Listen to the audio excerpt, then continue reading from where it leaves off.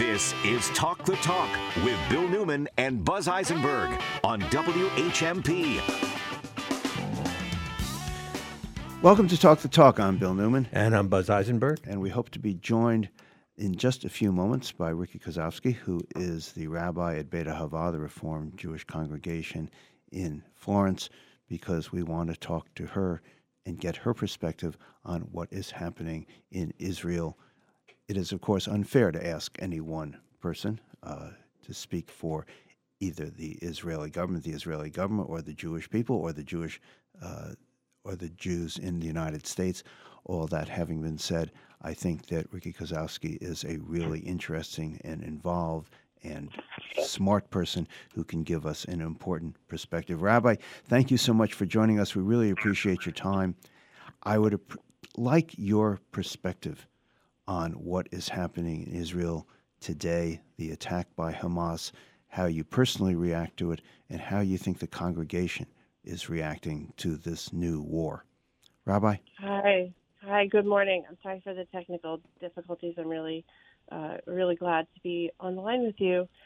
Well, I don't think I'm going to necessarily, I'm not a news reporter, so I can't give all the facts in that way, but last Saturday morning, early in the morning, which was Shabbat, the Jewish Sabbath, and also the last of our Jewish holidays, it was Simchat Torah in Israel, and we had an extra day in the United States, but around 5:30 or so in the morning on Saturday in Israel time, Hamas coordinated a massive attack in Israel, and they something like 1,500 militants entered by sea, by land, even by air, by hang gliders, and they invaded Israel along the border, and at the same time there were thousands of rockets being fired into Israel, like 2,000-3,000, and they did a massacre. They massacred citizens. It was completely brutal. It's just astonishing that a surprise attack like this could happen, given the intelligence, what we think of as the intelligence of the Israeli military. And it was also the 50th anniversary of the Yom Kippur War, which happened on Yom Kippur, the holiest day of the Jewish year, also another Jewish holiday surprise attack, and that was in 1973. So the day was very planned and thoughtful, not thoughtful, but planned out. It's a time early in the morning, and on the holidays and on Shabbat, the country tends to be sleeping or, celebrating, or at home or in synagogue, or secular Israelis do other things too. It's a holiday day. So the Hamas militants also attacked an outdoor musical festival. There were probably about 3,000 people there from what I've heard, and they killed 260 people, and also took many hostages from this music festival that was happening. This was like an outdoor all-night music festival of people probably in their 20s and 30s, very sort of celebratory atmosphere, and they took hostages. So they literally massacred people on several of the kibbutzim. A kibbutz is a collective farm. It's been part of Israeli society since the beginning. There's about 250 of these kibbutzim spread out all over Israel. They tend to be enclosed communities, farming communities, and they literally massacred people. They went, even when people were hiding in bomb shelters and safe rooms, they either blew down the door or they went into them, and it was very brutal. Children watched parents being killed. They killed elderly. They did not discriminate, and it's just a really, I could go on and on and on. I think everyone's read the news, but and something like, I think 150 hostages were taken, and all of it is just horrific. And I guess Rabbi Riqi, I'm not asking you to be a military Yeah. intelligence officer, but I am asking about the piece that was in the New York Times today. Let me summarize it in about 20 seconds. It says that an Israeli invasion of the territory that is controlled by Hamas is a trap, and that there is no way that the Israeli military, can invade Gaza and not be caught in a trap and a war that will go on forever, and that the Israeli army is not really trained or equipped to have hand-to-hand street combat in a area that is the most densely populated place by human beings on the face of the earth, and that there is no easy solution. There is actually no solution. And Netanyahu saying we're going to wipe Hamas out is bluster, because the cost of that is going to be, to attempt that is going to be enormous, both for Palestinians and for Israelis. And I'm wondering if you could share your thoughts about that. Yeah, Bill, this is just such an atrocious choice to have to make, and this is really just, there's no solution. There's no there's no good answer to this, and Israel and the people of Gaza have been in this state for a while, and I can't really speak to what you're saying in terms of the military, but Netanyahu, he's sort of like, he's like our Trump. He's like our, the United States, for the United States, and the Israelis who have been opposing Trump since last December, January. I don't remember the exact date. There's been weekly mass protests, this democracy movement, like mass protests in cities throughout Israel every Saturday night, and then other activities through the week, protesting Netanyahu's government. So the horrendousness of the situation, you asked about the impact on Gaza is just enormous. The people of Gaza, who are also, I grieve for them also, and many Jews do, and many parts of the Jewish community. And I don't think that there's lots of opinions on what to do, but the pictures from Gaza are just, they're heartbreaking also, but that's Hamas is doing. Like Hamas, created, in my opinion, this situation, like the level of mass terror and what we saw in Israel was a pogrom, like a horrible pogrom. There's never been a day in Jewish history since the Holocaust when 1,000 Jews and others were slaughtered in such a brutal way. And there's no, that's a provocative act to one of the biggest militaries, that is, trying to save its own survival on its own land, to have, there's no way that Israel and the Israeli military and the Israeli people are not going to have some retaliation.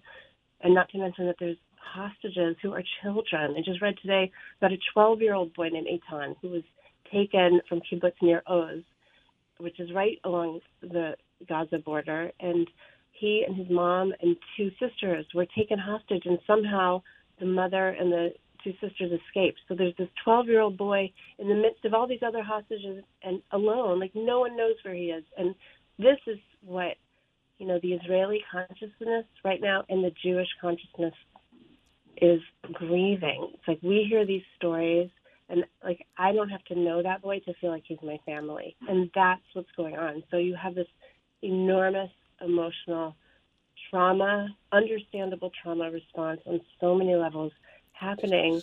And I just want to say the response by the Israeli government to shut off the water and the electricity on Gaza right now is just, it's heartbreaking to me. It's horrible. Like I do oppose that. There are many parts of the Jewish community that are actively speaking out against that. Like we don't want the mass Gazan population to be suffering. That's not the response.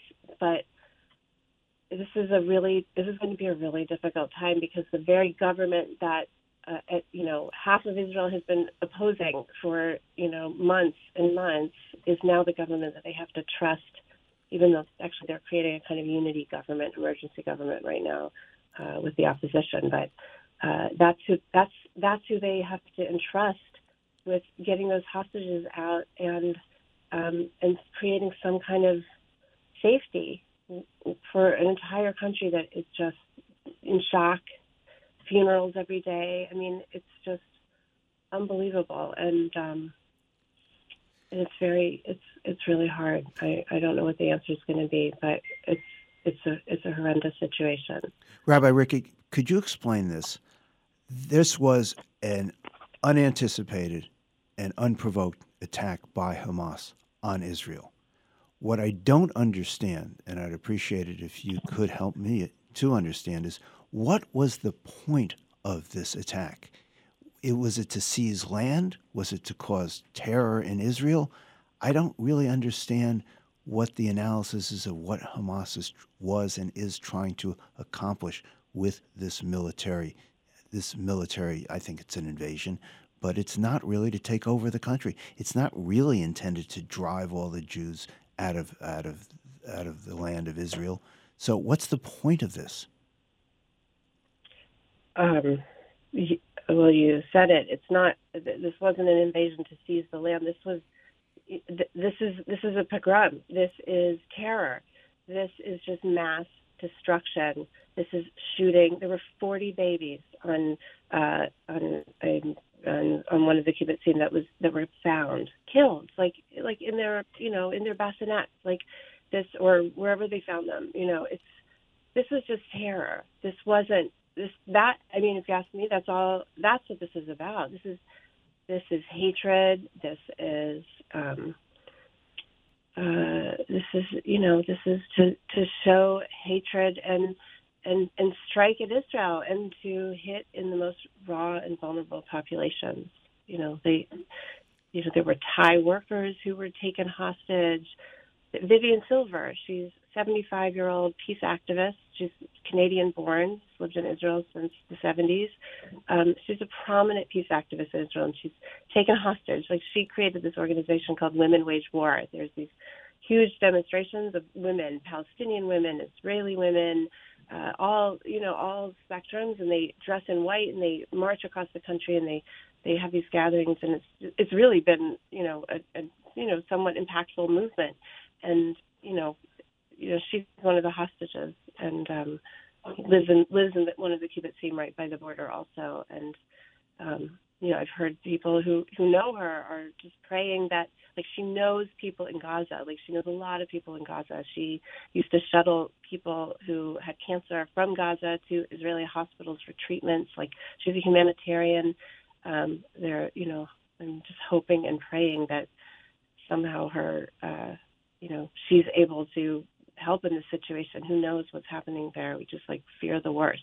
But I don't think this is, was this to provoke and create to bring Israel and the whole Middle East into war? Is this to create a situation? I've heard some of the counter activists, saying that in the Free Palestine movement and the pro-Palestine movement, and I support a Palestinian state. I think you can be pro-Palestinian state and also pro-Israel and pro some peaceful solution between Israel and Palestine. But on the other end, I've really heard things that just to me are grotesque about justifying that this Hamas reaction is what happens when you lock people in an open air prison, for so long in Gaza, and I just don't hold by that this brutality, that humanity turns to its worst, even when it's under dire situations. And, no part of this could be helpful. So, Rabbi Riqi, we're going to interrupt you right there. And when we come back, we're going to talk about this expression of pro-Hamas on American college campuses. We're going to continue this conversation right after this.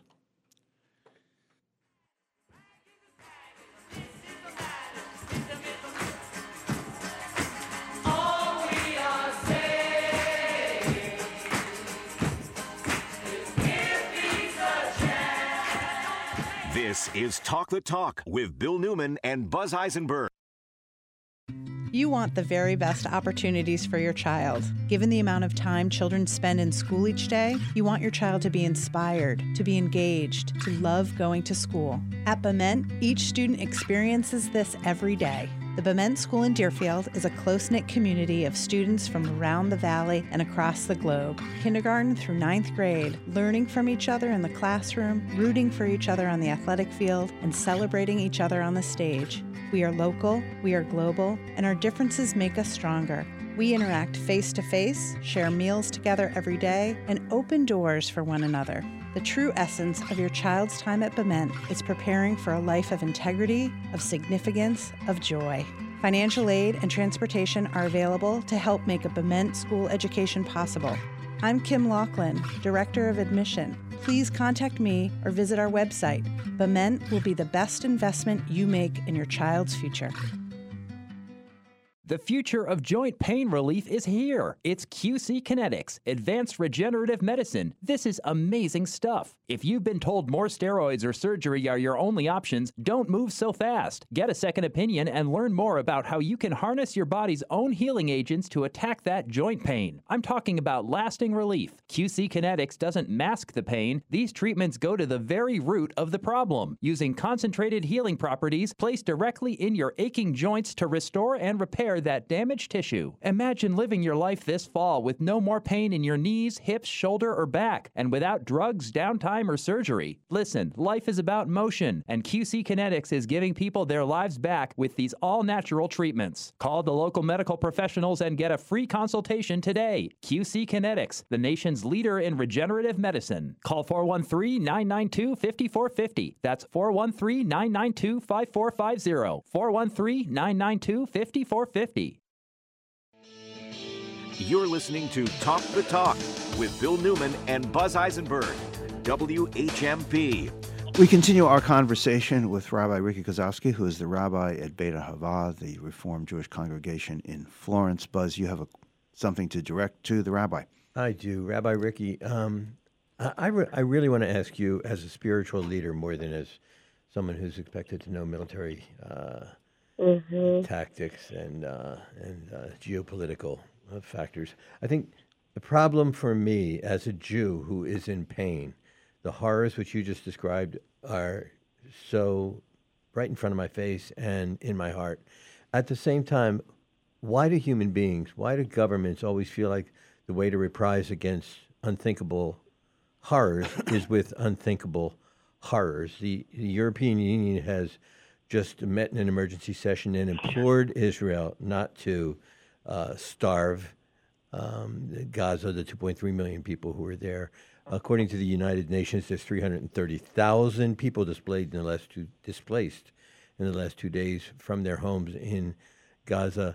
We have this long history of settlements and occupation that sort of leads to this. And I don't know why people don't understand that just fomenting more violence doesn't foment more hatred for generations to come. As a spiritual leader, how do you guide us at a time when we're hurting from an affront to decency like Hamas has imposed on Israel since Saturday, and at the same time not fall into that trap?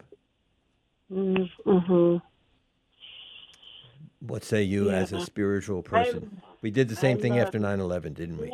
Yeah, I would say, I was just about to say, this is Israel's 9/11. This is Israel's 9/11. And, the word that jumped out at me, that what you said is all of that leads to, I'm really cautious about using the word leads to, because this level of atrocity, I don't think we can blame it on prior traumas and blame it on situations. I mean, the Jews went through the Holocaust. It would be like blaming Netanyahu's behavior on Hitler. I just don't think we can do that. And it's really hard. I don't know. There's people who say there's evil, and then there's, freedom fighters. And there's a lot of debate about what this counts as. And, I think there is a place for that where we can just pause and just feel the pain of on both sides of the people who are, caught in the middle, who are killed and suffering, who are, for the Gazan people who are displaced, for the children who are killed in these, bombings, who are suffering. And the same thing for Israel too. Like it's it's seen as Israel as the military power, but Israel's perspective has a different narrative. And until we can actually sit down and listen to each other and find ways to really hear that there are it's a dual narrative. There's two different perspectives on what events have led to all of this. And I don't know. I think for me, I'm not. One of the questions Bill had asked me as part of the show was to talk about how my congregation is responding, and I can be really honest that I'm not quite sure. My congregation is more liberal, leftist. We have members who are Zionists, who are members who are anti-Zionist, and members who I think largely are not sure what their personal connection might be to Israel, or haven't. I'm not sure, but that's something for me that I want my congregation to delve into this in the coming weeks and months. It's time for us to really get in a room and talk with each other about the pain and the hurt and different perspectives, and try to listen and learn from each other. Because, as I said before, this isn't Israel a country for Jewish people. This is part of our identity. This is part of our Jewish story. And, almost everybody knows almost every Jewish person knows someone who knows or has family there, or, it has some relationship. Rabbi Riqi, let me ask you this.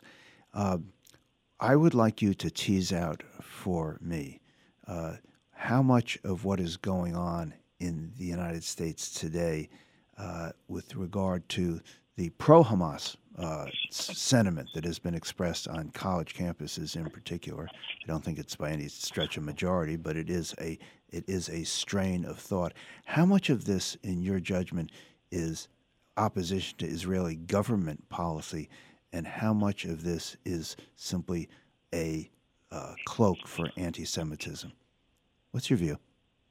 Yeah, it's hard for me to answer that question. There's a lot of anti-Semitism in it, and so I think there is a lot of anti-Semitism. There's a lot of double standards, and not, just calling out Hamas for this brutality, defending it, saying it's understandable. I mean, that to me is just, these are anti-Semitic tropes, and a lot of that. I mean, I was talking to one college student who, there was a Jewish gathering that was co-sponsored by the different Jewish organizations, by Chabad and by Hillel, which are usually two of the big organizations that, help Jewish students on campus, or Jewish centers. And they had a Jewish gathering they called it for Gathering for Jewish Unity. I mean, it was a sad gathering. It was a grieving space, or just to hold space for any students that wanted to come and, share, or, they lit candles, things like that. And I think there were some pro-Palestine gatherings happening at the same time, and also in the middle of campus there was a Palestinian flag, and it said Israel is a occupation. I forget what it said. And the college student that I spoke with, he just felt like, why write this one moment in the middle of this brutal attack? Do we have to have that? They, the sort of pro-Palestinian students, just pause for one moment and just feel the humanity of this. And, and I said, well, I think at the same time, I think the Jewish students also have to somehow, also make space as well. And can the groups talk? And I don't know what's going to happen. There's big campuses and there's small campuses. So this is a small campus. Let me ask you this, Rabbi Riqi. What do you think the American government should do at this point? And or what do you think we as persons who live in the United States should do at this point? I don't know if I can speak to what the government should do. I want the U.S. government to strongly support Israel now and always, and to understand the outrageousness of this and to speak out. And I want both sides of the divide of U.S. Officials and leaders to speak out against this. I was watching CNN the other night, and let me interrupt. Republicans speaking out against this, but I was wanting, I just wanted to have it be equally understood of the situation. But so I can't really speak to what I want the government to do. But what was the other half of your question? U.S. Jews. I'm U.S. American. Can I speak to that? Sure. This is a time of grief. Like in Jewish tradition, when someone dies and then they're buried, it's called Shiva. It lasts a week. It's acute grief and shock. And psychologists like we know that this is a kind of universal cycle of grief, and that's where Israel and the Jewish people are at right now. So what I want is for Americans to know that that's the experience and to show up, and faith leaders everywhere to understand that there is anti-Semitism in this, and our own experience, our history of anti-Semitism and our trauma history is so triggered right now. And I want to hear from people who are not Jewish just saying, we care. How are you doing? We're sending our love and our prayers. This is a horrible situation. And I hope that we, as American Jews, will also do that for Muslims when it's happening, like what's happening in Gaza right now. Like we also have to, speak out against that. And that's really what I want people to know. This is not business as usual. This is like catastrophic for us. We're going to leave it there. We've been speaking with Rabbi Riqi Kosovske, who is the rabbi at Beit Hava in Florence. Rabbi, thanks so much for your time and insights today. We really appreciate it. Thank you so much. More Talk the Talk with Bill Newman and Buzz Eisenberg coming up right here on WHMP. For WHMP News, I'm Jess Tyler. 65 low-income households in East Hampton will benefit from a new canopy solar array at River Valley Co-op on Route 10. The canopy is expected to produce enough energy to power the building and provide a nearly $20,000 yearly savings on electric bills for participants in the Community Solar program.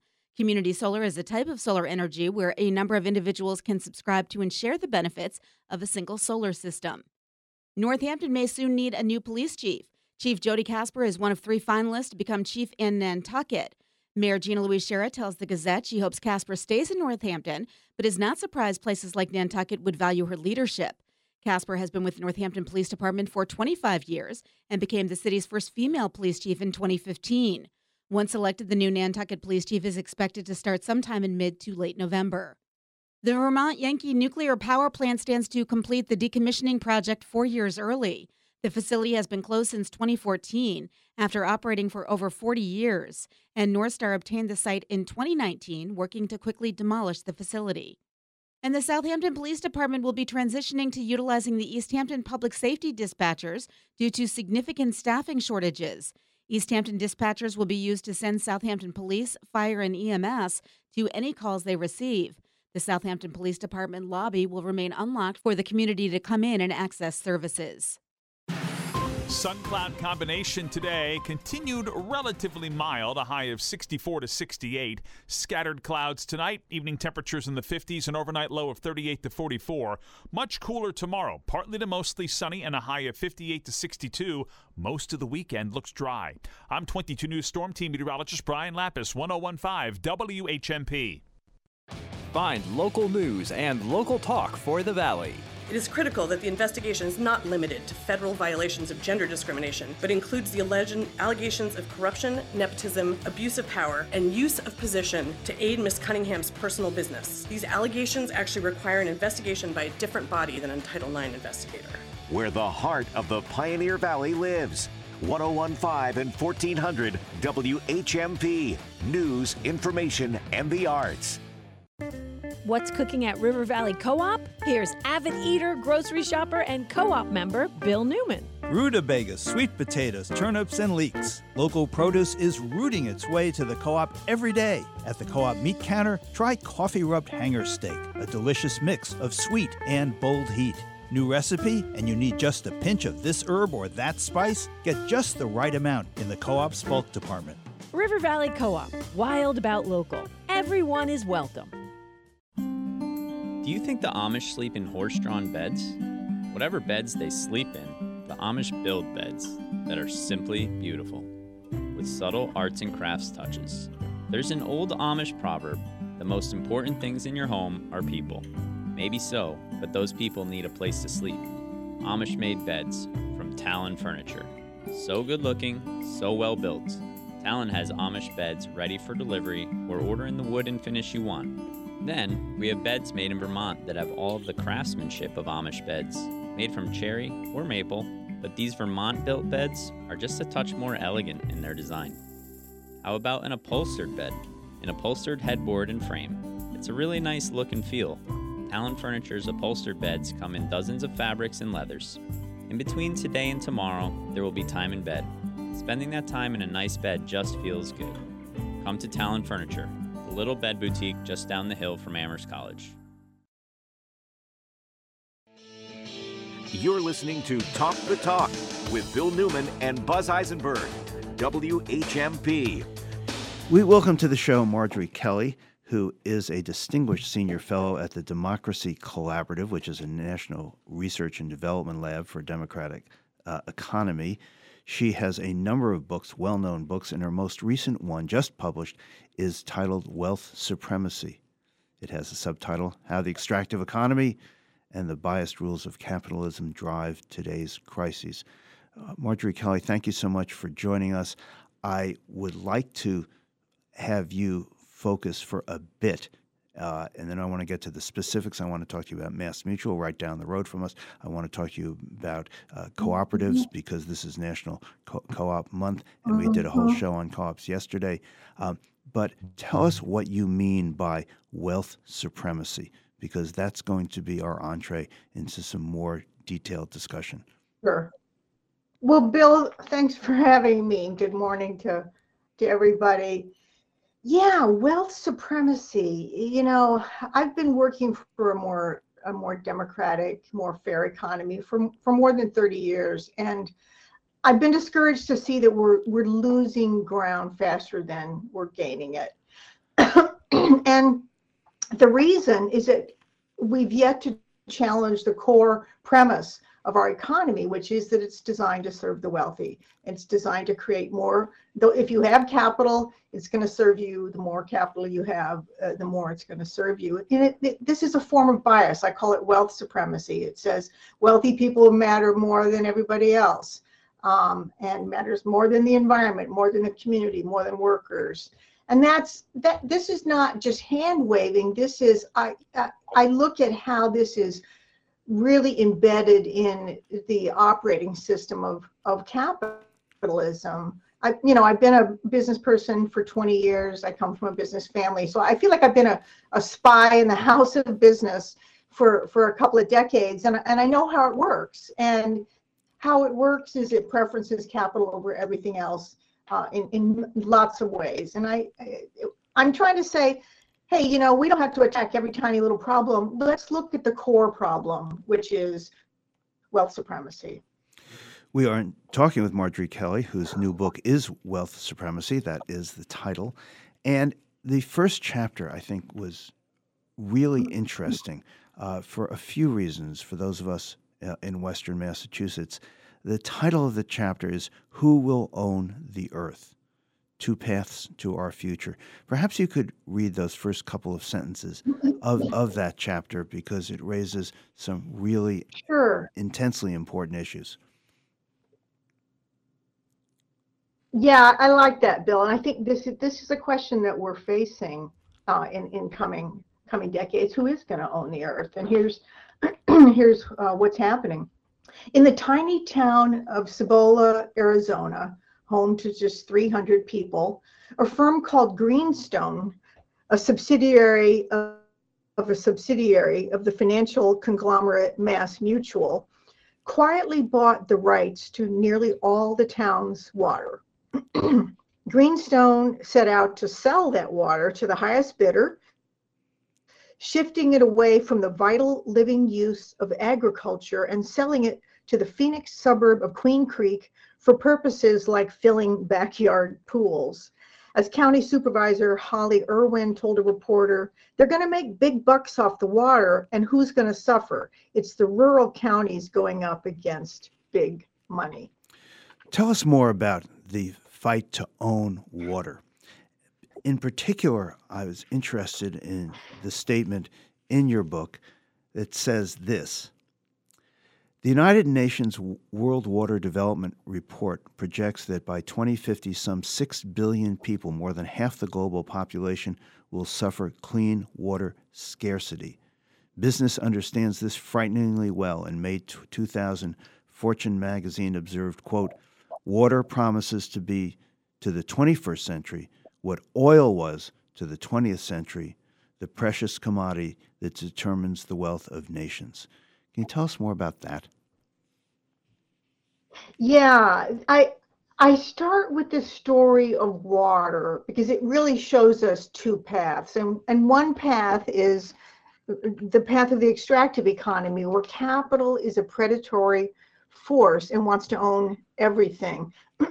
And this is on autopilot. I mean, Mass Mutual, you know, we could be insured by this place. I mean, I also look at like hedge funds and private equity, and all, you know, our foundations and universities and colleges are invested in these. So the whole thing is on autopilot. And what it says is we want to own everything. And there's this one hedge fund manager who's out in Colorado buying water rights. And he says water is the biggest emerging market on earth. It's $1 trillion market opportunity. That's one way to look at it, and that is how capitalism looks at it. But let me just finish real quickly. But there's another way to look at it, which is that water is a human right. Water is what every living creature needs every single day, and it needs to be protected. It needs to be available at affordable costs. And this is a critical question, Bill, as we go into water shortages, as you mentioned. So which path are we going to take? Right now, 85% of Americans already get their water from publicly owned water, city-owned, county-owned. We can keep it that way, or we can go to a privatization and pay through the nose for this vital resource. You describe the company that bought the water rights in this one story as a subsidiary of the financial conglomerate Mass Mutual, which is headquartered here in Springfield, Massachusetts. What struck me about that sentence in particular is that Mass Mutual is not a shareholder company. It's a mutual company. It is not the largest financial institution by any stretch. It's number 100 on the Fortune 500. If this is what a company with a generally pretty good reputation for looking out for their community, if that's what this company does, imagine what the Exxons of the world do. And I'm wondering if you could share your perspective on that. Yeah, that's right. You know, of course, the Exxon question is a terrible one. I mean, there we face the question of, is the purpose to maximize returns to shareholders, which is mostly the wealthy, or to preserve life on Earth? You know, that question is answered right now in favor of shareholders. But you're right, even a place like Mass Mutual is following the same ethos, and this is what I write about in the book. It's really in the air that we breathe. It's this bias. Where does bias reside? It's in our language, it's in our norms, it's in our institutions. I mean, it's everywhere. You don't have to have actual malice in order to be acting in a biased and damaging way. And that's the frightening piece. And that's why I'm saying, let's call it out as bias, wealth supremacy, and delegitimize it and say, hey, there's another path. We can actually have an economy designed for all of us, a democratic economy. We are speaking with Marjorie Kelly, whose new book is Wealth Supremacy. She is a senior fellow at the Democracy Collaborative. Take a minute. Tell us what the Democracy Collaborative is, what it really does. Yeah, we've been around for 20 years, and so we're a nonprofit. We work nationally to catalyze a democratic economy. And your headquarters is where? We work in both theory. Your headquarters is where? In DC and Cleveland. Okay. And I'm in Salem, Massachusetts. So we're virtual in a lot of ways. But so, so we work to help awaken people that there's another kind of economy possible, and to awaken people to the fact that capital extraction is really the core nature of the problem we face. And this is what my book is about. We also work on the ground in communities all over, building a democratic economy. We call it community wealth building. And it's a form of local economic development that we devised a number of years ago. And we're working in places like Cleveland and the Bay Area and Los Angeles. And, communities need to own and control their own assets. And that's a way to keep wealth local and to spread it in broad-based hands. So this is the work we're doing, both theory and practice. I'd like to ask you, Marjorie Kelly, about the story on the front page of today's New York Times. And I ask it of you because you spend a fair amount of your book titled Wealth Supremacy about how the environment is affecting all of us, how climate change is the issue of our time in many ways. And the front page of the Times today has this story: ExxonMobil strikes $60 billion deal for shale giant. The acquisition of Pioneer Natural Resources, Exxon's largest since its merger with Mobil in 1990, is a bet that U.S. energy policy will not move against fossil fuels in a major way. What do you say about that? Well, it's just incredible, isn't it? It's so discouraging. So this is the company that for so long was telling us, well, no, climate change isn't real, or maybe the science is indeterminate. They are not going to look good in the eyes of history, Bill, I'll tell you that. They're really advocating wealth apartheid. What they're saying is, we have an obligation to our shareholders. We need to make them wealthier, because 89% of holdings in the stock market are held by the richest 10%, and most of that is held by the upper reaches of that 10%. So they're saying, we need to make the wealthy wealthier, and that takes precedence over preserving life on Earth. And the point that I make here, Bill, is that Exxon is the tip of the spear, right, of the insanity of our current system.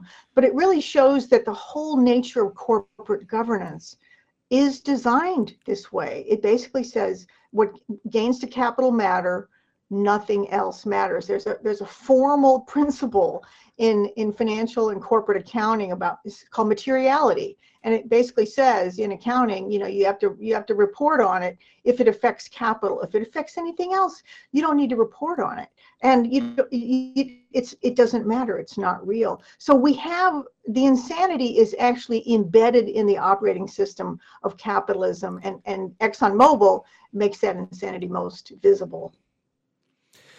We are speaking with Marjorie Kelly. Her new book is Wealth Supremacy. We are going to ask her about co-ops, which play a major part in this book, interesting to me, under the title The Democratic Economy. I want to get her perspective on co-ops because this is National Co-op Month. I think you'll be surprised what she has to say. We'll be right back.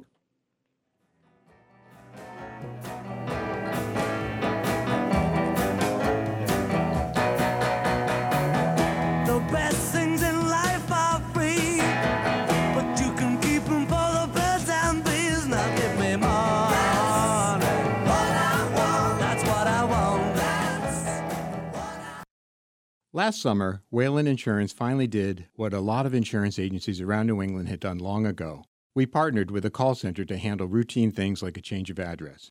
It went okay, but we're not going to continue. We found out that no matter how simple or complicated the matter at hand, you prefer to talk to us. As one longtime Wayland Insurance client told me, the people at the call center are great, but they're not Amy. I like knowing I can call and talk to Amy every time. I guess I should have known. Local people and local service are what sets Wayland Insurance apart from those big 1-800 insurance companies. When you want a quote, when you need help with a claim, or anything else, just call. Or come to our office on King Street. Talk to Amy, or Kelly, or Mindy, or Valerie, or Lori. We tried the call center. You tried the call center. And we found out that you prefer talking to us.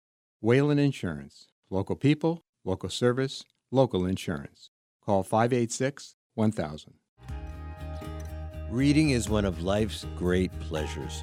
Having a community bookstore makes it even better. Broadside Bookshop is a community-minded, woman-owned, independent bookstore in downtown Northampton, where you can browse to your heart's content. For book lovers, Broadside is home away from home. You can order virtually any book on the Broadside website and pick it up at the store or have it sent to your door. Do you love books? You'll love Broadside Bookshop.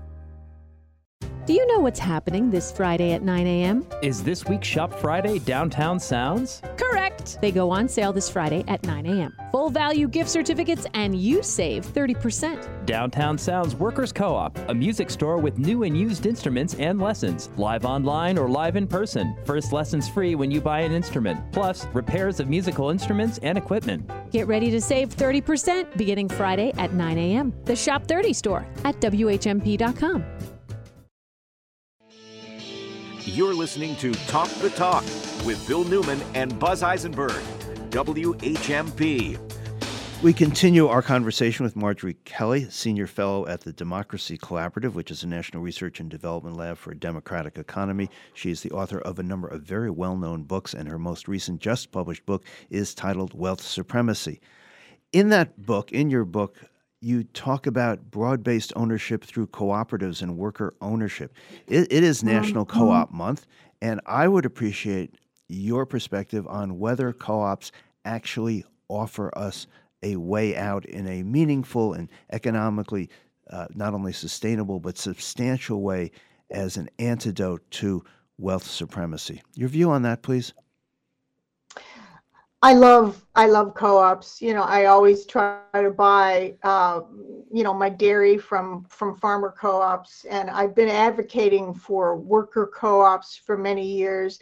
At the Democracy Collaborative, we helped to design and launch the Evergreen Cooperatives in Cleveland, in the inner city there. They're supported by anchor contracts. For example, there's a green commercial laundry that does pretty much all the laundry for Cleveland Clinic, and it's 100% owned by its workers. And we deliberately hired the people there, the managers now deliberately hired the formerly incarcerated. And these are people who in recent years have gotten bonuses at the end of the year, $6,000, $8,000. I mean, that's real money. And so, yeah, I think co-ops of all kinds are a vital model for a democratic economy. They're one form of broad-based ownership, and we can certainly have a lot more of them. I also advocate for worker ownership of all kinds, including employee stock ownership plans, particularly if they empower workers in governance. And you can find companies that are both worker-owned and are B corporations, which means they have a purpose of serving the broad public goods. I think I call this model, the B Corp worker-owned company, next generation enterprise. The corporation itself needs to evolve, and I think worker ownership and this public benefit governance, that's the direction that we need to head in. We also need public ownership. We talked about water. 15% of forests worldwide are owned by or controlled by communities or indigenous peoples, and the UN has said that's vital to preserving endangered species. So broad-based ownership works, and it's a lot of the essence of what it means to have a democratic economy. You mentioned B corporations, B short for beneficial corporations, and you wrote a book that focused on B corporations, beneficial corporations, which have a different model. Tell us about that for a minute, if you would, please. Yeah, J. Cohen Gilbert is the primary person who's created the benefit corporation, the B corporation. It's the idea that, if you don't want corporations to see their purpose as maximizing returns to shareholders, and that is what's taught in business schools today, that is what people in boardrooms think the mission is. If you don't want that, then what's the alternative? Well, serving the public interest, serving many stakeholders. That's the alternative. And what B corporations do, and this was initially a voluntary certification process. It says, no, we as a company, we're committed to serving a variety of stakeholders, and we're putting that in our governing legal documents. And then this organization went on to say, well, let's make it part of incorporation in state law. So you can incorporate, I think there's 36 states now that you can incorporate as a benefit corporation, as opposed to a C Corp or an S Corp. So to me, it's another model. It's a step in the evolution of the corporation, which we need if we're going to have a democratic economy. And it's also, these are demonstrably better, particularly if you combine worker ownership and B Corp. The evidence shows that they have demonstrably superior social and ecological outcomes. Okay, so Marjorie Kelly, I went to bed last night reading your book. You have some optimistic statements, which I found really fascinating. Then I woke up this morning to read about Exxon's doubling down, tripling down, quadrupling down on fossil fuels for the future. Tell me why you have any optimism at all. Well, I think that, if we're going to have any optimism, it has to be grounded in fear. And we're in a state of emergency, Bill. It's climate, inequality, the rise of authoritarianism, which is often fueled by hard right, big money, dark money. We have to recognize that we're in an emergency, and the shape of our economy is one of the two forces at the root of that.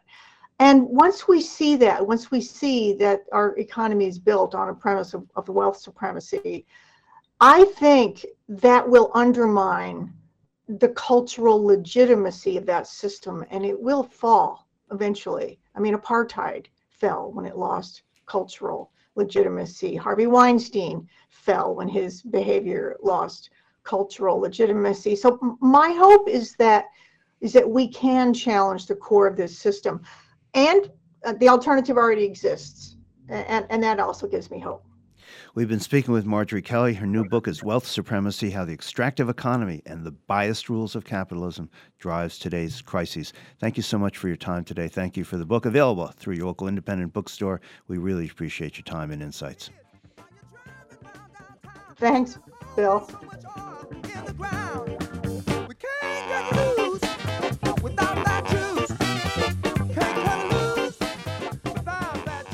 WHMP is looking for organizations that regularly distribute information about employment opportunities to job applicants or have job applicants to refer. If your organization would like to receive notification of job vacancies at our station, please notify us at Careers WHMP Radio, 15 Hampton Avenue, Northampton, Massachusetts, 01060, phone number 413-586-7400, or email jobs@whmp.com. Saga Communications is an equal opportunity employer and encourages minorities and females to apply. Did you know that veterans make up about 1/3 of America's adult homeless population? Only 3.9 cents of each income tax dollar last year went to veterans' benefits. Ever wonder about where your tax money goes? More information on how your tax money is being spent can be found at nationalpriorities.org.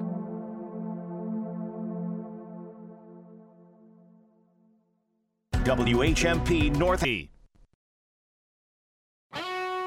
This is Talk the Talk with Bill Newman and Buzz Eisenberg on WHMP. And welcome to Talk the Talk. I am Buzz Eisenberg. And I'm Bill Newman, and we welcome back to our studio. Well, I see that gaze from one Bill Dwight. It's a shame we're on radio. It's a loving gaze. It's a loving gaze. I could have been fooled. It was a loving gaze. Thank you, Bill Dwight. More importantly, to be honest, we have with us the Reverend Peter Kakos, who's formerly pastor of the Edwards Church for many, many, many years, and a member of the Nuclear Free Future Coalition, and Nick Mottern, who is a member of Demilitarized Western Massachusetts and a member of the National Board of Veterans for Peace. And we have the Reverend Kakos and Nick Mottern with us today because there was a demonstration this morning at L3 Harris, and I would appreciate your telling us what happened and why. Should we start with you, Nick? Yes, thank you.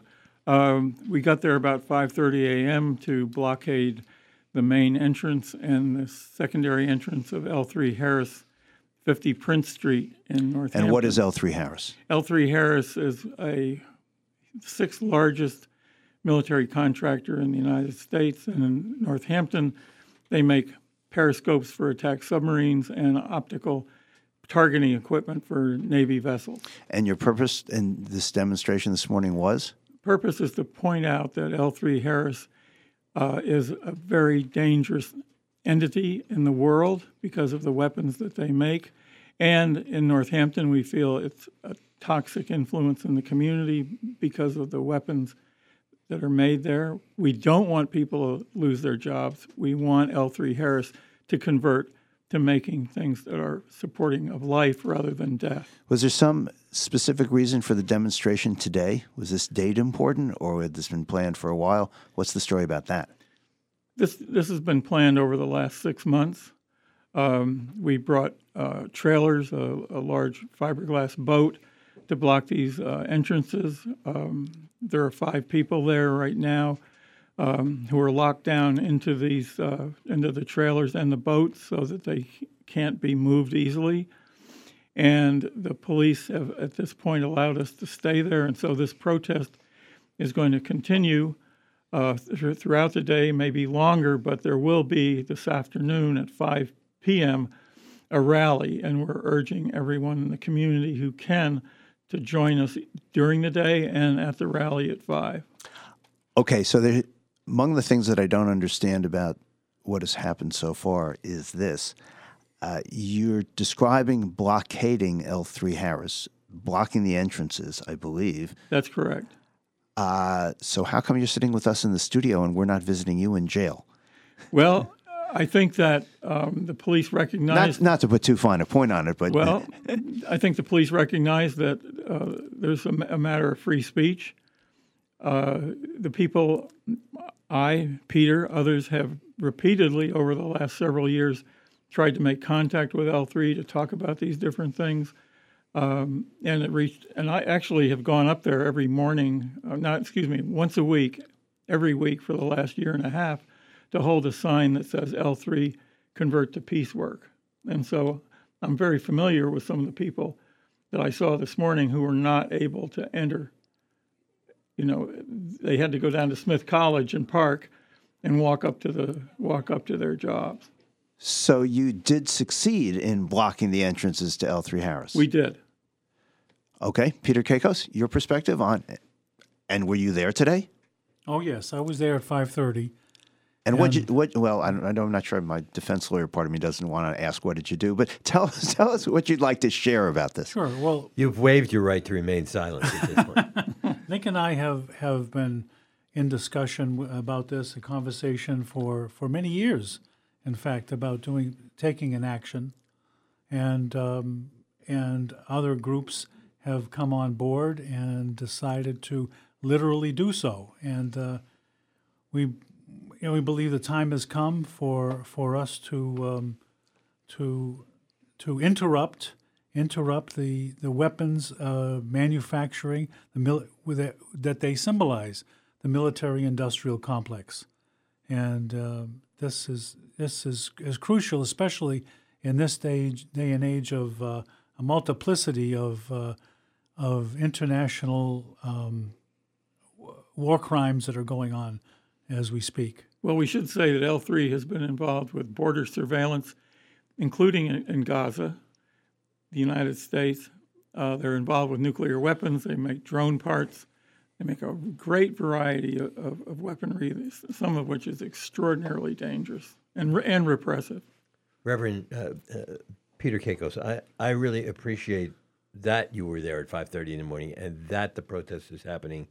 But at the same time, you have targeted a business which makes these weapons of war in your attempt to have us demilitarized as a society, as a country. And really, the people that decide on whether or not how militaristic we're going to be are not the people that are there in this Northampton business. They're the people that are sitting in the bowels of government. And so how do we demilitarize? What is your view of how we accomplish that? Well, first of all, the people who are sitting in Congress are greatly influenced by the military-industrial complex simply because of the hundreds of millions of dollars that gets poured into corporations, building prototypes, sales abroad, on and on it goes. And it's really, I think, as a block, the military-industrial complex is much stronger in this country than Congress, and has more clout. So being here to interrupt the work of the military-industrial complex, we feel is essential to get the word out to the people, because the Congress will hopefully listen to the people, but even so, they must realize that we need to stand up to the powers that be, the real powers that be in this country, and may I say, in the world. And we're going to circle back to how people can join you in this protest, but also here in the studio with us always, it's not just a pleasure, it is always informative, is Bill Dwight, the former president of the Northampton City Council, and somebody who I just think, Bill, I just want to hear the Bill Dwight view of what's happened in this Israeli-Hamas nightmare that we're all observing, and just your thoughts. Wow, in the context of this conversation, of course, not to be reductive, and I don't mean to be reductive, but every conflict, every human conflict, political conflict, is actually a territorial marking issue. It's how we evolved as creatures, right? We worked as communities. We didn't, I've often said this, we didn't grow up with talons and rapid and great speed and climbing ability. We couldn't rip apart things that scared us. Instead, we massed together in communities.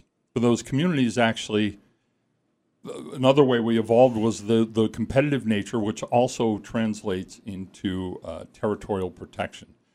Territorial protection, we've taken it to its obscenest point. We've taken it to the point where we feel obliged to obliterate other human beings or other communities that we consider a threat. I mean, it covers the span from, a fight over the Main Street redesign to the horrors that we're seeing demonstrated today. And speaking of demonstrations serve a very valid purpose. I don't think these gentlemen have any illusion that the fact that, suddenly the people that they're demonstrating against will have an epiphany and change their minds. What they are trying to do is raise the consciousness of the people who drive by those buildings every day without giving it a second thought, for the most part. It's just another great building that employs people. Let me ask you this, Bill, and I'd like the same question to Nick Mottern and as well as Reverend Peter Kakos, which is, what do you make of L3 Harris, which is a significant, they're not making nuclear bombs, but they are making instruments that are used in delivery of the American military might around the world. What do you make of them being here in Northampton and their place in this community? Well, it's actually what Peter was referring to, the military-industrial complex. The Pentagon long ago figured out the best way to preserve their development and investment in warfare was to place these big businesses in virtually every single state. So the point where we have Bernie Sanders defending fighters that have no business being in the air, that their influence all over the country, left, right, middle, doesn't matter, is critical because they're economic engines for all the communities that they move to. Yeah, I'd like to get Reverend Peter Kakos' view on this, and I would also like to have a comment on whether there was significant police restraint at this demonstration today, because just from my, not from my lay point of view, from my lawyer point of view, it did sound like the possibility was there for arrests, but they didn't happen. So your thoughts on what Bill had to say and on the demonstration today? Great. Well, just my thoughts on Bill first, and then we'll let Nick take the second part. But do we realize that the single largest employer in the Commonwealth is Raytheon? 16,000. Who has the clout in this state? You know, and say what Bill is saying. We have to realize Raytheon is it the sixth largest producer of military. I don't know, but I warheads? just read every time one of those thousands of Patriot missiles, whoever's shooting them up, that's $1.32 million Raytheon charges. $1.3 million for every one of those things, and there's thousands of them. They're the third largest. Right, third largest, yeah.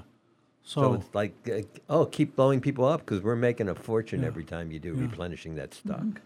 And, you know, in a progressive state like Massachusetts, I need to ask, where is the hue and cry about someone dealing in something that is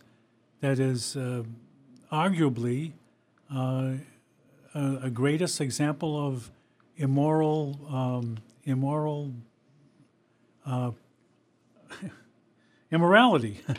in the country or in the world? Mm-hmm. Does this demonstration have a metrics by which we can measure its success or not? Well, I would say that in some ways this is a form of prayer. And so we're really speaking to people's sense of purpose, their conscience. And I mean, I've been standing up there now for about a year and a half. I wave to people when they come in, and other people wave to me too. I have a reason to believe that there are a number of people working at that plant who prefer to do a different kind of work, but they find themselves, as some people do, in the military, who are there because they basically need a job. Rick Mottern, you're wearing a hat that says Veterans for Peace. Yes. Were you a veteran? I was in the Navy from 1960 to 1964, and part of that time, I actually volunteered to go to Vietnam. I was on a ship out of Pearl Harbor. I am really so regretful that I did that. I did it out of ignorance, and fortunately, I didn't get involved with combat there, although I did witness the effects of the war. So I fell for the idea. I was a young man. I wanted to travel. I wanted to see things. You know, we were told we were defending democracy. Now, every time I hear the United States government say they're going somewhere to defend democracy, all I see is warfare, people being taken advantage of and left in destitution. And so what's going on now, in my opinion, between the Israeli government and Hamas has a history in the oppression and exploitation of Palestinian people. And I've witnessed this other places I've been. I've actually visited Jerusalem a number of years ago and the West Bank. And I've been to other war zones in my job. And I have never encountered the tension and fear in the air in any other war zone I've been to as I encountered when I was in Jerusalem. Well, that is a great place to take a break and just reflect on those words from Rick. We'll be right back.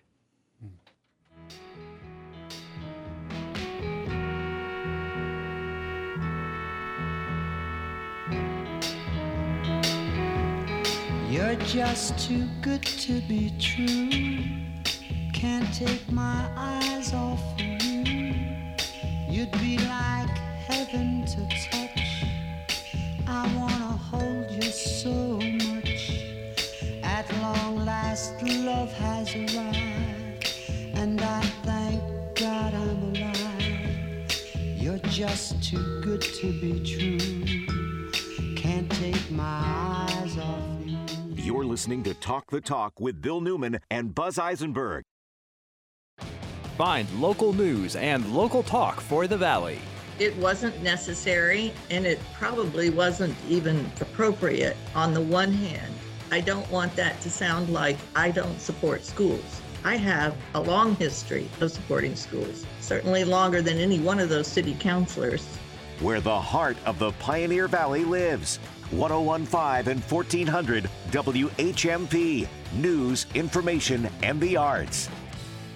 Hi, I'm Jane Wolf, Executive Vice President of Residential Lending, asking you to come on over to the co-op. It just makes sense. And dollars, Jane. I'm Angie McClay, residential loan underwriter, and we want you to know we've extended our mortgage promo, so there's more time to save on your mortgage closing costs. That's right. There's still time to save up to $1,250 when you obtain a pre-approval from GCB. We make it easy to apply online at bestlocalbank.com or at any of our branch locations. Our local, experienced mortgage team is happy to help walk you through the process and answer any questions you may have. So apply online or come see us in person and receive a $750 closing cost credit plus an additional $500 when we pre-approve you. Close by November 30th. Be a new first mortgage customer or refinance from another loan provider. Minimum $100,000 loan, subject to change or end without notice. Other conditions apply. See bank for details. Greenfield Cooperative Bank is an equal housing lender, member FDIC, member DIF. You can count on your friends at the co-op. Franklin County has a vibrant history of farming. At the Franklin County House of Correction, we bring that history to life with education and vocational programs around farming and gardening. Incarcerated men and women learn to work an active organic garden. Best of all, what they harvest, they send home to help support and feed their families. This is Sheriff Chris Donnellan, and I can't think of better therapy than farming and feeding your family. That's the history of Franklin County, and we honor it at the Sheriff's Office every day.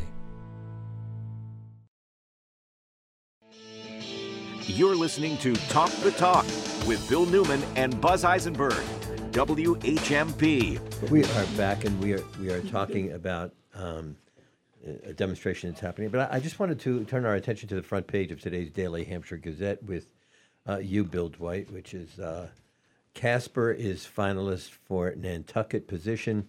Police chief since 2015 is one of three in a running for that island job. Now, you are no stranger to the Northampton Police. I didn't mean that the way it sounded. It's true.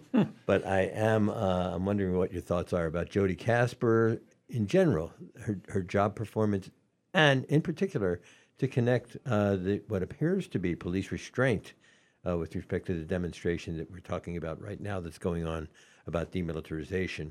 And the fact that Jody Casper may be leaving. Yeah, well, we always worried about this because Jody actually is a star. And in fact, actually, particularly in these fraught times, she actually demonstrated and continues to demonstrate a vision that many people in the country would prefer to have their police chief behave as. And I think on some level, speaking of the restraint that you guys have already experienced, that the police have stood back. If you were in Seabrook back in the day, you'd all be in jail right now. They'd give you a bus maybe, but, and here, Jody Casper has been a star.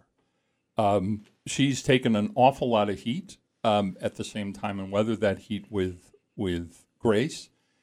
And I always worried about the fact that, someone's going to cast a line and try and poach her. And there wasn't much we could do about it. I think Nantucket, I think Nantucket would be incredibly lucky to get Jody Casper.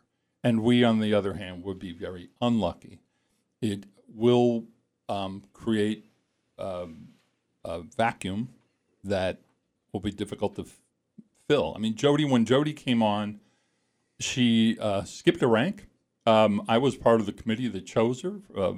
There were 4 other men, retired police chiefs. Jody was the youngest. But Jody, first of all, homegrown, but has a sophistication and intelligence that really is unparalleled in anyone I've had the privilege to interview. And pushed pretty hard for her to become the police chief. And I don't regret that for a moment, other than the fact that we will have this vacuum that will be very, very hard to fill. If she's hired, I mean, if she's hired, and I don't want to be put in the position of hoping against her wishes, but I don't want to hope against her wishes. I want to hope against her wishes. Look, no one's disagreed, I think, more publicly with Jody Casper about some policy issues than I have. Right. But when we were engaged in one of these really contentious, potentially contentious, certainly contentious in the community issues regarding policing in Northampton and surveillance cameras and the like. Jody Casper told me to meet her at 7 o'clock in the morning. We'd spend an hour. We did that, I think, 3 times. And she did not need to do that. She was open to listening, to hearing, to thinking and rethinking her positions. She is a gem, and I hope she doesn't lead, much as I've disagreed with her and still disagree with her on stuff. But she is a terrific police chief, and we should recognize that, and I hope she'll stay. Yeah, I mean, the selfish me says, I hope that some other goober gets that job and we get to keep Jody. But the fact is that if it's not Nantucket, there will be other communities that will definitely be able to offer more money and more challenges and new experiences, and it's hard to compete with that. But yeah, I'm with you. I mean, but that's I think Jody deserves better than what we've been able to offer her for the most part. So we've been fortunate. And if she does go to that island, may she be able to afford it. Yeah, certainly hope she'll look into that and not jump ships. I think the job offer is housing, but in a lobster shack somewhere, and it's just sort of but it's, and then by the way, it's a community where its population drops like 9/10 after the summer, and then it's islanders, and it's also one of the most expensive places to live in the country. So let me throw it back to you, Reverend Peter Kakos. So tell us more about the demonstration that we have planned, especially for 5 o'clock later today. Okay, great. I want to pass that to Nick. Pass it Thank to you. Nick. Nick Mottern. Okay, yeah, thank you. First, I wanted to say that the police, not just the police chief, acted in a very correct way toward us. They were listening to what we were talking about and how we would handle different things, and I think that's something that should be said. I'm sure the chief is good, but I think there are other police there who were very conscious and understanding. What's going to happen for the rest of the day is that people will come and go from that site where the driveways are blockaded. Tell us again where the site is and what this time. This is at 50 Prince Street. It's up on what's called Hospital Hill. Route 66. On Route 66, and we're going to have a rally there at 5 p.m., and we're urging the whole community to come and join us at that time. And once again, could you summarize what the rally is all about for those listeners who weren't with us earlier? Thank you. Yes, the rally is at the plant of L3 Harris.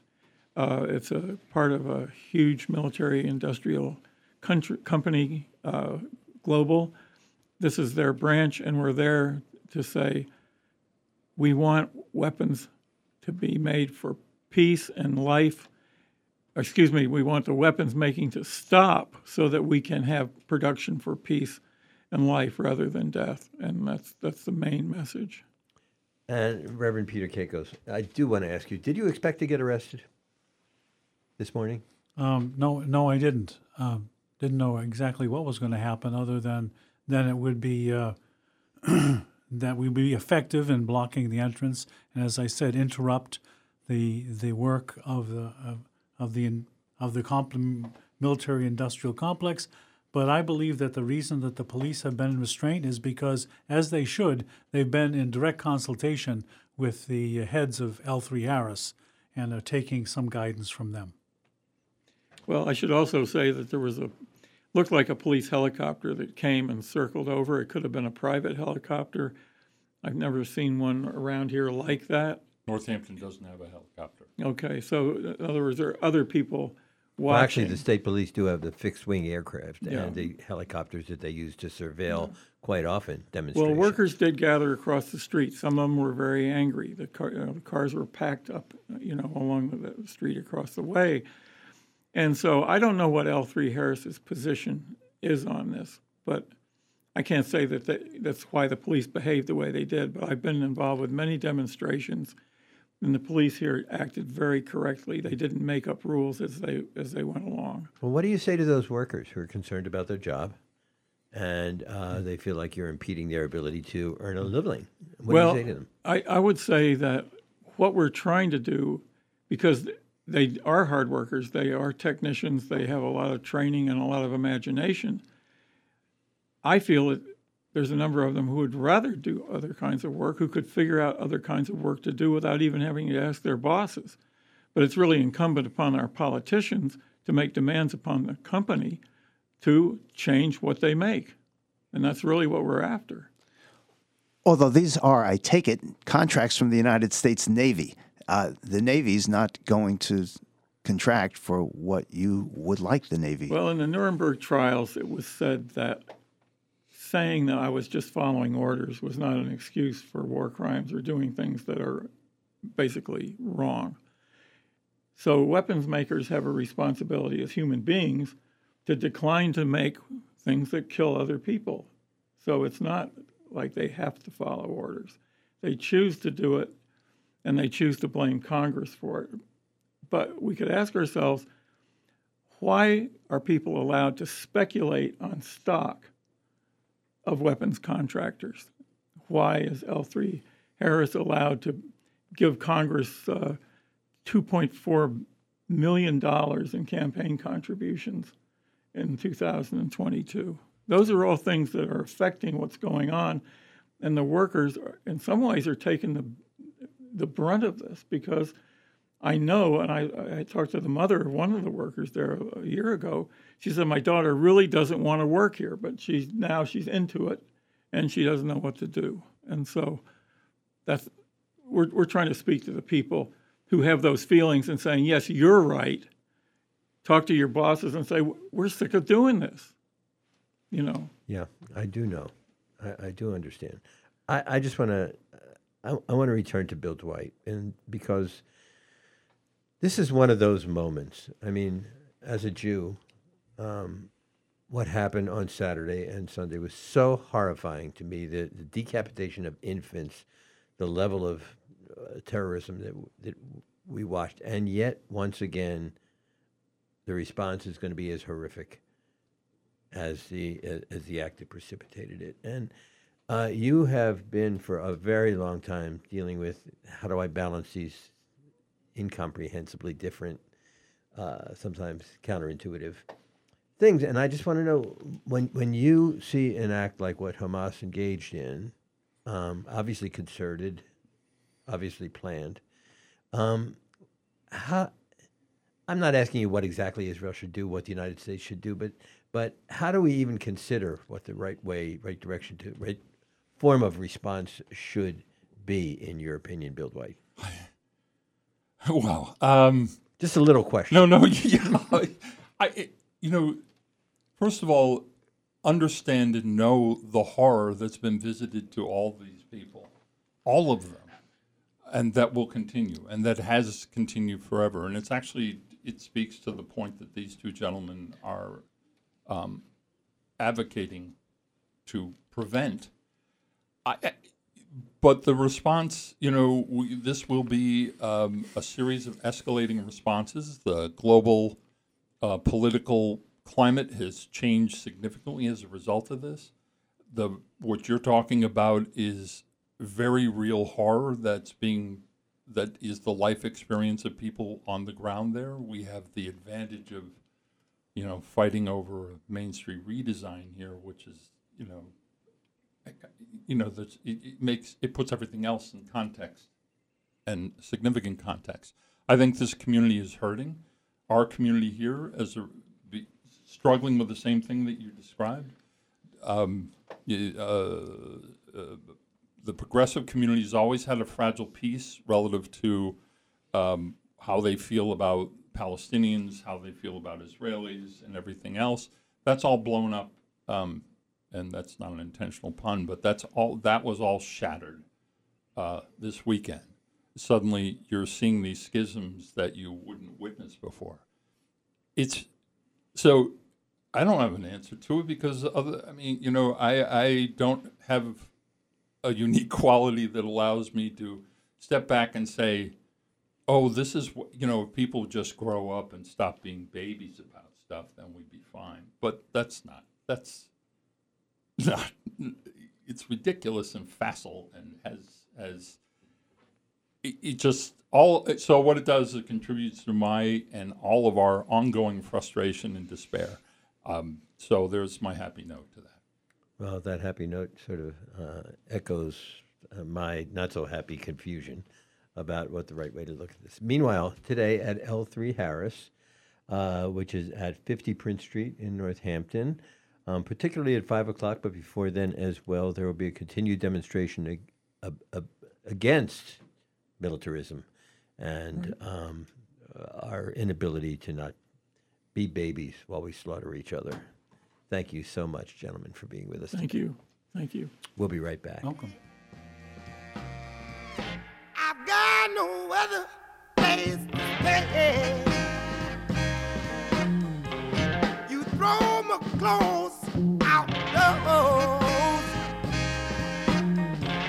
You told me you didn't love me anymore.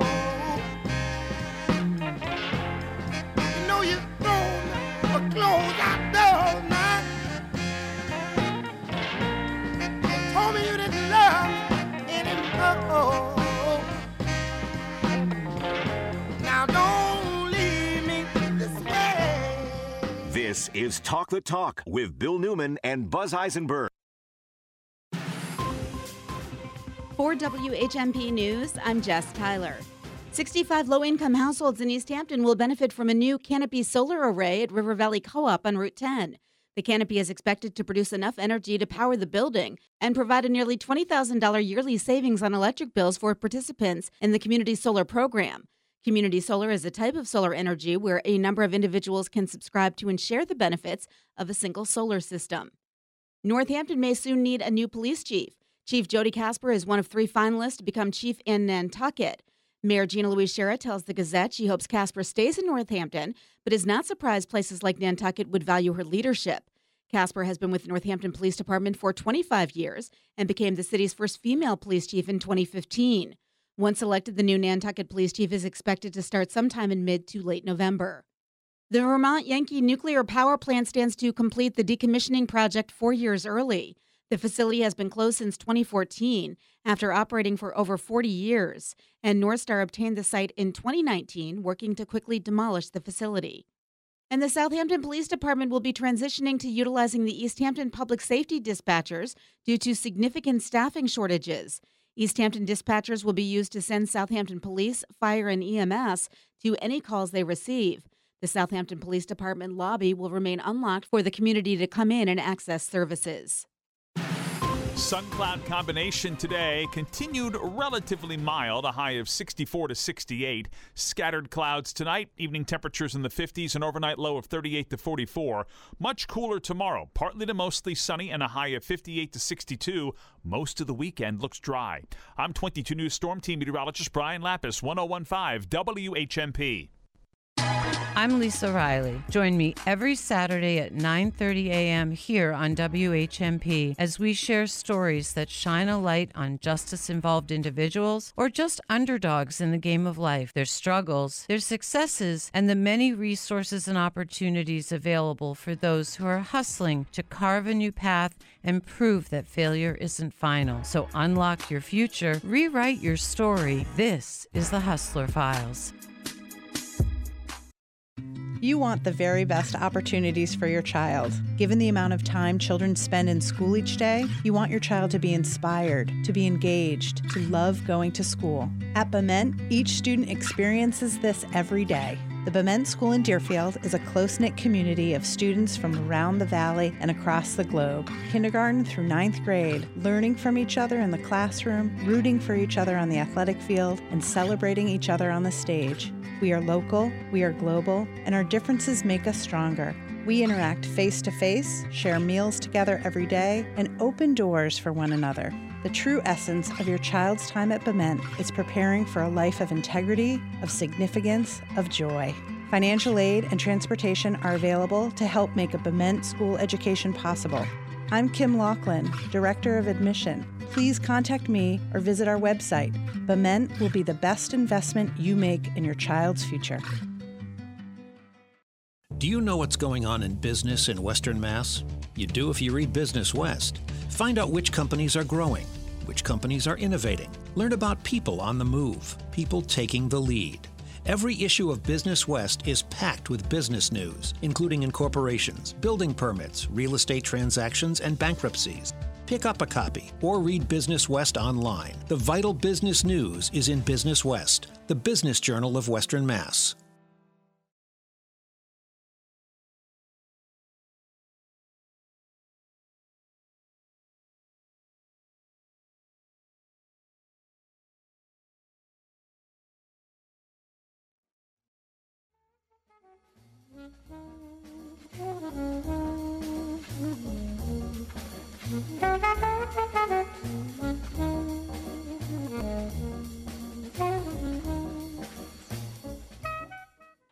And welcome back to the show. This is our All That Jazz segment with Glenn Seigel. And Glenn Seigel, you have a very special guest who I hope technology is going to allow us to be speaking with in a minute. Yes, our guest today is pianist, composer, band leader, and educator Michele Rosewoman, who's been making groundbreaking music for over 40 years. She brings her 11-piece Afro-Cuban new Yor-Uba ensemble to the Springfield Community Music School on Tuesday, October 24th for a 7:30 performance. Michele Rosewoman, welcome to Michele is not quite with us yet, so we will get that going soon. Perfect opportunity. Tell us about this 11-piece so band. This is the new Yor-Uba ensemble, which Michele Rosewoman has been leading for 40 years. She was born in Oakland, California, and has been living in New York for many, many decades, and formed this group soon after moving to New York. So it's varied in size, but in the last few years, it's been an 11-piece ensemble, horns, horn section, and then a full Latin percussion ensemble. So there are trap drummers and bata drummers. And I think Michele is with us now. Michele Rosewoman, are you there with us? Okay, are we live on the air, I take it? Yes, we are. Welcome to WHMP, Michele. Great to have you with us. Thanks for having me. Thank you so much. So my first question is, the marriage of jazz and Latin music is decades old, but you've really forged new ground bringing together jazz and the folkloric and religious music of Cuba. You formed New Yor-Uba 40 years ago. Tell us how you came up with this unique concept. Okay, I'll try to say it in brief, which is hard because there's hardly a beginning or an ending to these kind of things, but just coming up here in the music that I heard that shaped me so much, which included a lot of spiritual music from around the world, traditional jazz, a lot of R&B and funk being from the Oakland Bay area. And when I was about 18, I took a class in Afro-Cuban percussion in the summertime. And that was, I was already playing piano and into jazz traditions and improvisation, but that class was kind of the beginning of these worlds coming together. At the time, I didn't realize that because they were pretty parallel. I didn't really know anyone that was combining or hearing them as one as I started to. What happened is after delving pretty deeply into it and being kind of equally obsessed with that, I started hearing the music's coming together in my dreams, literally. So I came out of a dream one day and started writing what I was hearing, and that started the repertoire for New Yor-Uba. Excuse me. So I moved to New York in 1978. In 1980, Puntilla, Orlando Puntilla Rios, the great Cuban folklorist that shaped so many of us and was a foundation here, he came and he became a centerpiece for just a pivot point. His voice, his repertoire became the basis for putting these things together that I was hearing and thinking and imagining, and my purpose was to make him comfortable in the setting. So that was the birth of New Yor-Uba through an NEA grant that I got to present 14-piece ensemble featuring Puntilla. And the personnel was quite something, Glenn. You would know everybody in the band, and it was quite a who's who. Yeah. Tell us about the name of the band. What's the significance of the name New Yor-Uba? And that's new and then YOR-UBA, New Yor-Uba. What's the significance? Right. So the significance is, the idea is the music being born through the Yor-Uba people in Nigeria and the diaspora and the traveling of the music from centuries-old Africa to Cuba to present-day New York. So within the name you can see Yor-Uba, you can see Cuba, and you can see New York. The logo expresses it as well, as there is the island of Cuba kind of coming out both ends of a bata drum, and the island is a keyboard, piano keyboard, and the background is the skyscape of New York. Mm-hmm. So yeah, it's about the traveling of these traditions that are so forever, that are so alive everywhere that they go. And so it is in a contemporary setting, but with all due respect to the traditions and the sacredness of those traditions. Yeah.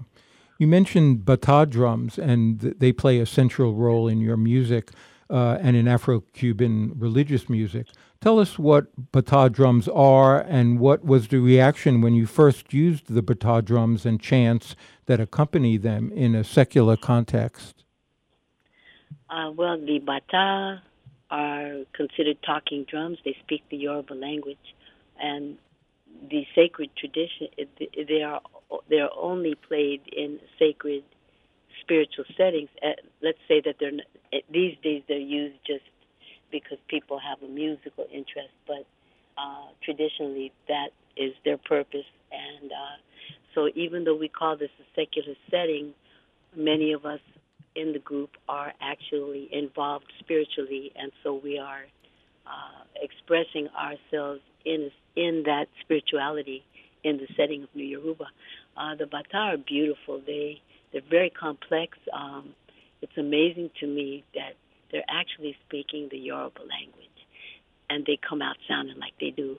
I mean, it's the most intricate tradition of rhythm that I've heard, or let's say that's touched me in such a deep way. There's others, but there's something about this and the way that they kind of find all the cracks of time, all the possibilities rhythmically are in there one way or the other, just about. So it's endless, and the sound of the drums is very moving. People that haven't been around them and are exposed are usually touched in a way that they're not quite understanding what they're feeling, because they really are on a metaphysical plane. They're creating a certain kind of magic, mysticism, and energy. Yeah. And these are 3 different sizes of 2-headed drums, hourglass-shaped drums, which are beautiful. And we'll get to hear them in all their glory on October 24th at the Community Music School of Springfield, as Michele Rosewoman brings her 11-piece New Yor-Uba ensemble. The concert is produced by Pioneer Valley Jazz Shares, and you can get tickets and more information at jazzshares.org. It sounds like just an incredible. Every time I hear Cubano music, my feet won't behave. They just go crazy. We're going to take a break, and we're going to be back speaking with band leader and pianist Michele Rosewoman, and, of course, our own Glenn Seigel right after this.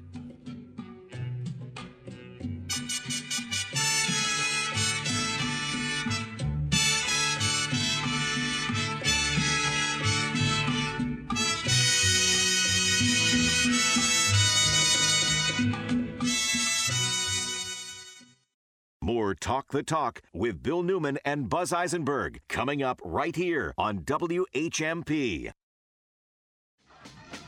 It's your home for the resistance. Tom Hartman, weekdays at noon. Get informed, then get involved. I'm Tom Hartman from the Tom Hartman Program. Intelligent talk, opinion, and debate. Join me every weekday, noon to 3, right here on WHMP. 1015 and 1400 WHMP.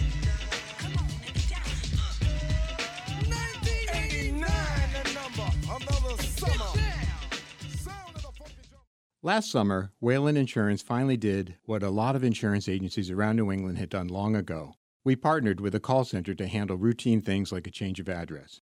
It went okay, but we're not going to continue. We found out that no matter how simple or complicated the matter at hand, you prefer to talk to us. As one longtime Whalen Insurance client told me, the people at the call center are great, but they're not Amy. I like knowing I can call and talk to Amy every time. I guess I should have known. Local people and local service are what sets Whalen Insurance apart from those big 1-800 insurance companies. When you want a quote, when you need help with a claim, or anything else, just call. Or come to our office on King Street. Talk to Amy, or Kelly, or Mindy, or Valerie, or Lori. We tried the call center, you tried the call center, and we found out that you prefer talking to us. Whalen Insurance. Local people, local service, local insurance. Call 586-1000. What's cooking at River Valley Co-op? Here's avid eater, grocery shopper, and co-op member Bill Newman. Rutabagas, sweet potatoes, turnips, and leeks. Local produce is rooting its way to the co-op every day. At the co-op meat counter, try coffee-rubbed hanger steak, a delicious mix of sweet and bold heat. New recipe, and you need just a pinch of this herb or that spice? Get just the right amount in the co-op's bulk department. River Valley Co-op, wild about local. Everyone is welcome. You're listening to Talk the Talk with Bill Newman and Buzz Eisenberg, WHMP. And we are back forecasting just what sounds like an extraordinary concert. It's going to be a jazz share concert at the Community Music School of Springfield on October 24th. And it is Glenn Seigel with band leader Michele Rosewoman, who is leading that 11-piece ensemble, the pianist and band leader. Michele, I wanted to ask you a question. The musical and religious practices of Bata and, are really male-dominated, and up until a certain point, only men played the Bata drums, and there are strict gender roles when it comes to who can play this music and who has access to it. So, how did you break down those barriers? Well, Glenn, we were up there with Puntilla. It was it was the last concert that he played with us. And in Puntilla's world, women didn't play. But early on in meeting, I shouldn't say just in Puntilla's world, but he came from that tradition where it was definitely, that was the shape of it. But he invited me very early on to his Bata classes to absorb the language, to learn without hands-on, because he saw what I was trying to do and where I was heading, and he always fed that in every way. So he was generous in his way, very. It was a harder way to learn, to say the least. And as time passed, and after Puntilla passed, and other folklorists. Actually, a lot of his godchildren were my first friends here in New York. When I came, I hooked up with other conga players that were impassioned and taken with and, just gone into the Afro-Cuban folklore traditions like myself.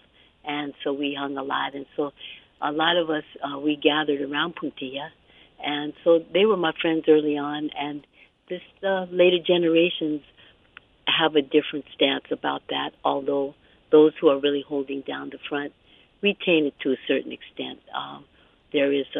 There's something there that will probably never quite leave, but women do play Bata now, and I was able to hands-on learn a lot of things that I needed to learn to do what I went on to do and what I'm continuing to try to do. And I'll say thanks to several of Puntilla's ahijados, his godchildren.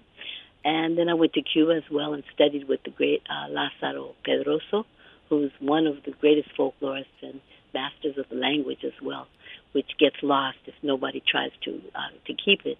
But, he's very generous in teaching, and so things have changed in that way. To a certain extent, they've really changed. I wanted to ask you about Roman Diaz, who is featured in New Yor-Uba and will be coming to Springfield on October 24th, and also Greg Osby. We only have a couple of minutes. Tell us a little bit about Roman and Greg Osby, who play saxophone. And Roman is a great percussionist and folklorist. Well, sure. Well, Roman Apuntilla brought Roman into my circle, and Roman has become the foundational piece of the group around which a lot of things are built. So Roman is a treasured collaborator of mine. We have a long history now. Greg Osby, we go way back. He's on my first Quintessence recording. I'm on his first recording. He's a fantastic, creative voice in this music, vital, with many records on Blue Note and always involved in interesting projects. But that's a very original voice, both of them, extremely original voices, and I'm honored to have them as part of the ensemble. Yeah, that's beautiful. We're really looking forward to it. And I should mention in passing that there's an afternoon workshop at Holyoke Media at 1 p.m., not a workshop, but a panel discussion and demonstration of some of the religious music concepts that we've been talking about. So my guest has been Michele Rosewoman, pianist, composer, band leader, who's leading her new Yor-Uba ensemble on Tuesday, October 24th, 7:30 p.m. at the Community Music School of Springfield. You can get tickets and more information at jazzshares.org.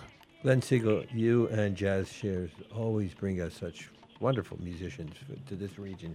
We're just so lucky, and I'm telling you, Cuban music just sends me. It's something else.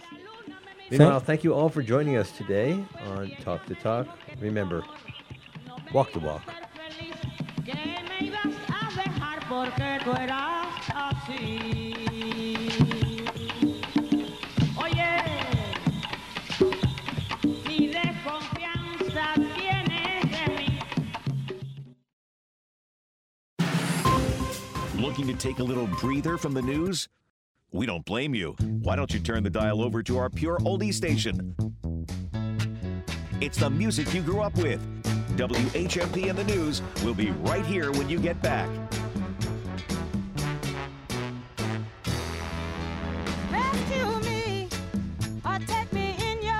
The Valley's Pure Oldies, 96.9 and 100.5. Northampton Neighbors is free of charge and open to all with a range of social and volunteer opportunities as well as services and support for members 55 and older in the city of Northampton. Need help? Want to help? Join us as a member, a volunteer, or donor. Northampton Neighbors is about more than aging in place. We're about engaging in place, this place. Find us online at northamptonneighbors.org or call us at 413-341-0160.